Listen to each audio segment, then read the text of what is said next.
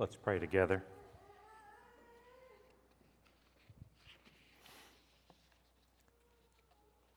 God, we thank you for your love and your promises. We thank you for everything that we could possibly think to thank you for, and for the things that haven't occurred to us yet, or that we don't realize, or that we do not yet see.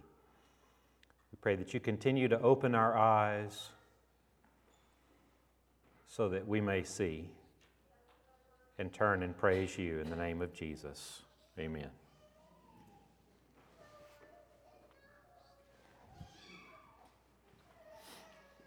Is. The word is. So the word is in the dictionary has some interesting definitions for people like me to think and ponder about words. So let me share the dictionary definition with you of the word is. You ready? Present tense, third person singular, be.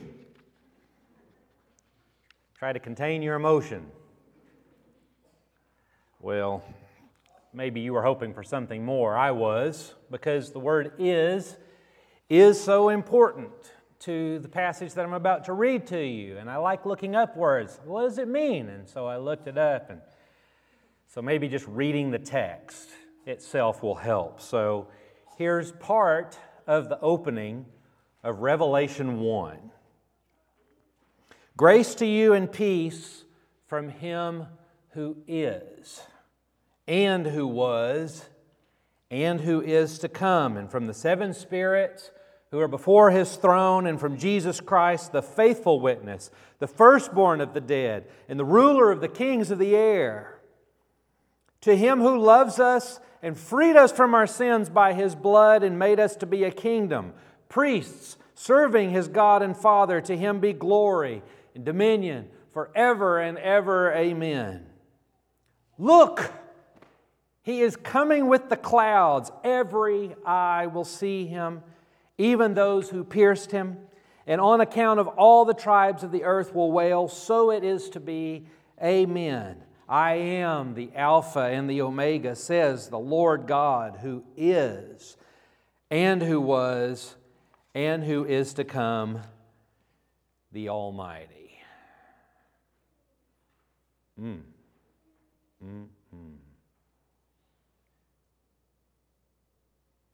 There's a difference between singing a song and talking about a song.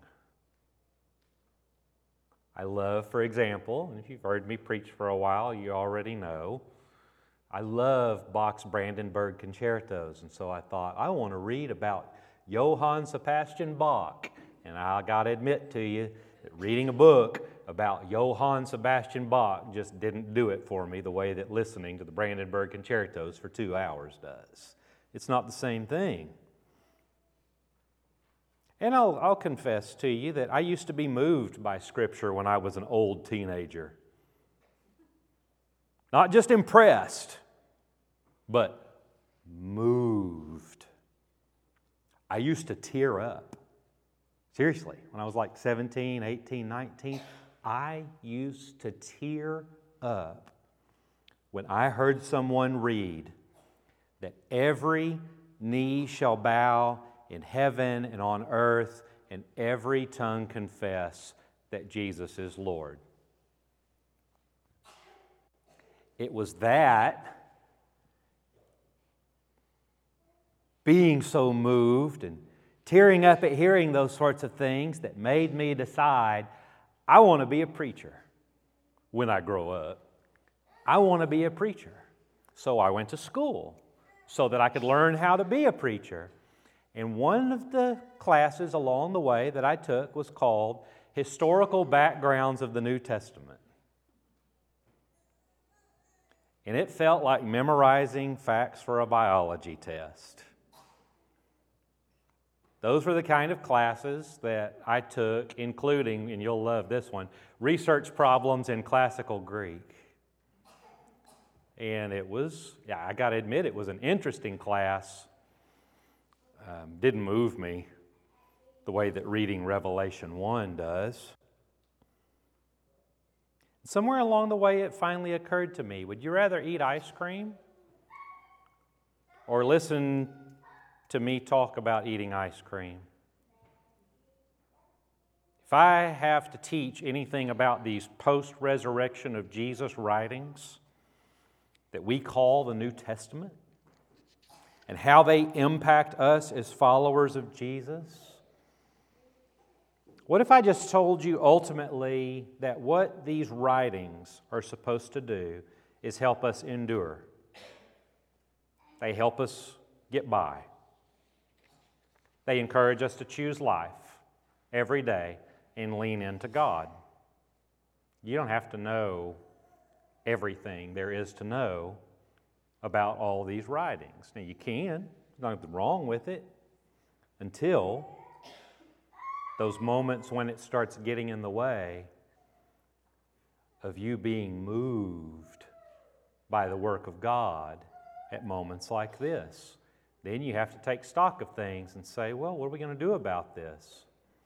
Well, I could, in this sermon, give you all the historical backgrounds of Revelation 1, or we could sing together.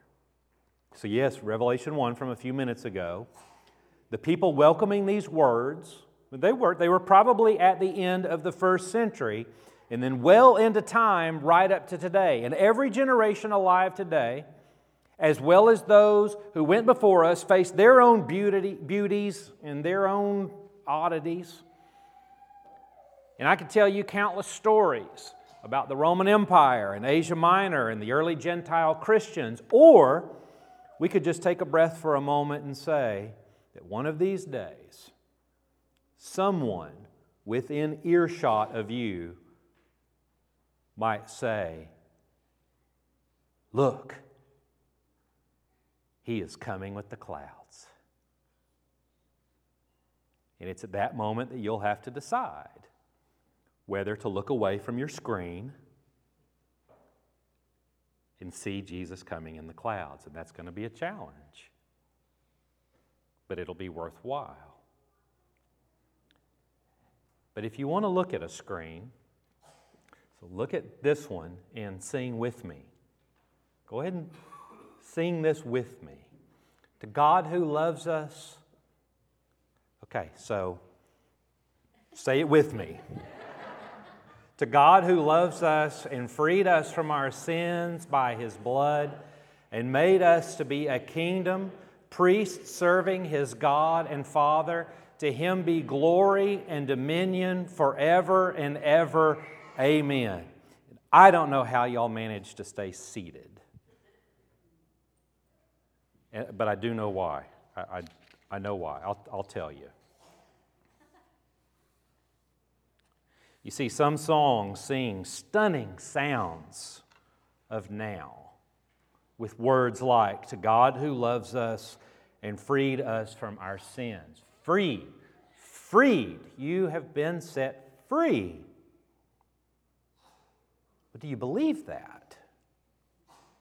And then some songs sing of a future that's still unfolding and goes something like this. Look, He is coming with the clouds. Every eye will see Him, even those who pierced Him. And on account of all the tribes of the earth will cry out, so it is to be. Amen. Every eye, all the tribes, all the peoples of the earth, everyone, every eye will see Him.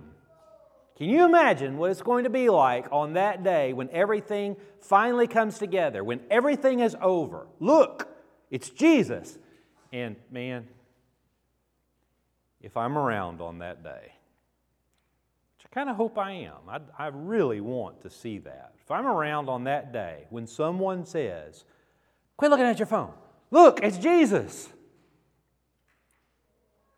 If someone comes up to me and says, well, did you know that Jesus was actually probably born between 6 BC and 4 BC in a mountainous area below Jerusalem? I'm going to pass out. Y'all going to have to wake me up and say, you're going to miss it. I don't think anyone's going to care anymore about such things. And trust me, I'm saying that as someone who cares about such things. I've been trained to say such things.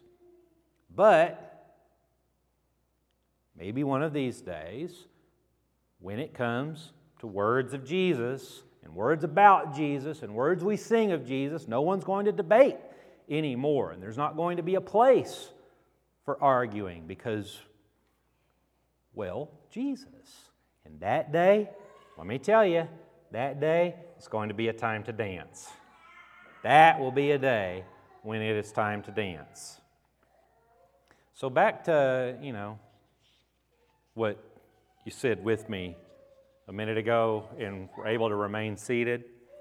I realized recently why we can say something like that and stay seated. So recently, we were at Memorial Park, now that it's been remodeled. You say a park's been remodeled? Anyway, now that they've really souped it up, and they've all this great, and there's all this just open space and shade, and people are playing, and football. We saw people hula hooping. There's just all this stuff going on. And so we take a big quilt, spread it out, and we're laying down on the quilt and just enjoying. The sky was beautiful, and the breeze was hitting us, and it was just a wonderful night to be out. So we're there on the quilt, just enjoying the park. It's a great place to be. It's outside, a great place to be people watching, which, by the way, the last few days, in the last few years, I know that it has been a hard and frustrating time, and a lot of us are still frustrated and uptight and all that. I get that. Let me tell you, go outside. That really helps, being outdoors. And, take stock of how often am I looking at a screen through the day. Put it down or walk away from it for a minute. Go outside and just sit. You don't have to do anything, just sit there. That's what we were doing. We were just sitting there, enjoying the weather.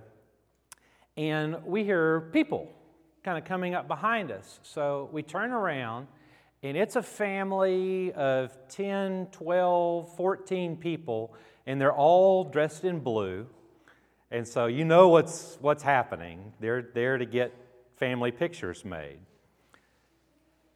And they were there for 45 minutes to an hour. And at first it was going really well. But they had 4 little boys, all under the age of 4. So 4 under 4 for 45 minutes. I don't have to tell the story because you probably already know what's coming, but here's what happened. So they start taking pictures, and all of a sudden, I'm laying on the ground with my eyes closed, and I start hearing, Johnny, come here, no, come here, Johnny. And so without opening up my eyes, I say to Jen, I have a feeling that boy hears his name a lot. Johnny, come here. And so then some other people get in the pictures, and they're changing out. And then we hear, Johnny, hold Jacob's hand. Jacob, Johnny, hold Jacob's hand. We're starting to hear this over and over again. And as that 45 minutes progressed, we heard Johnny, Jacob, and Patrick Patrick, settle down. Patrick, settle down. Get in line. Everybody, come here. Everybody, come here. And we just keep hearing this over and over again. So then, I've still got my eyes closed, and Jen says, well, now they're all going to try to take the picture together. Like all of them. I was like, this photographer's an amateur. Because they should have started with that. Trying after 45 minutes to get everybody in one group, and it was just, it was a riot, like in every sense of the word. And I got to, I'm a preacher, so I make up stories. I'm making up this story in my mind of what happened 2 hours ago. And it was, moms and dads and grandparents. The fourth boy must have been, the compliant one of the four, because we don't know his name. But we know Johnny, Jacob, and Patrick. I picture these moms and dads and grandparents telling the boys, guess what, boys, we're going to the park. And they're like, yay, we're going to the park. What are we going to do? You got to be still. What are we going to do for 45 minutes? You're going to sit still at the park. And we're going to line up, and you're going to have to stand there. You're going to be still. And if you start running around, we're going to start calling your name over and over again to get you to come back here and hold his hand. And be still. But what are we going to do after? We're going to go out to eat. We're going to go to a restaurant where you're going to have to sit at a table. You got to sit still. And you got to be quiet. And I see a lot of you kind of smiling and nodding your head because you've either been the child or you've had a child and you know what it's like to be in situations like this. And I'm thinking that is why you can read Revelation 1 out loud and sit still. Because it's the world we live in. You've heard passages of Scripture. And while you heard passages of Scripture, especially if you grew up in this, you were probably told, while some guy up at the front is reading Scripture, sit still. Be quiet.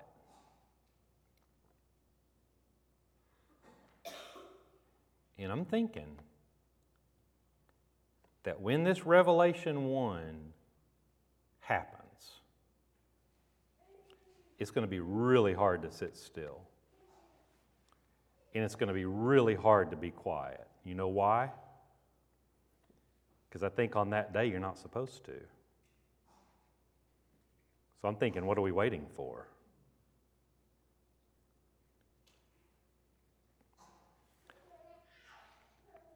The passage that used to get me like that now that I'm reaching for and longing for and leaning into a kind of second naivete that's starting to move me again the way that it used to, is what some believe to be the first song written in Christian history. The very first one. You may know it as the Christ hymn from Philippians 2. We don't know whether this was actually the first one, but this is one of the earliest Christian songs. And it goes like this. Your mindset should be the same as that of Christ Jesus, who, being in very nature God, did not consider equality with God something to be grasped, but rather he made himself nothing.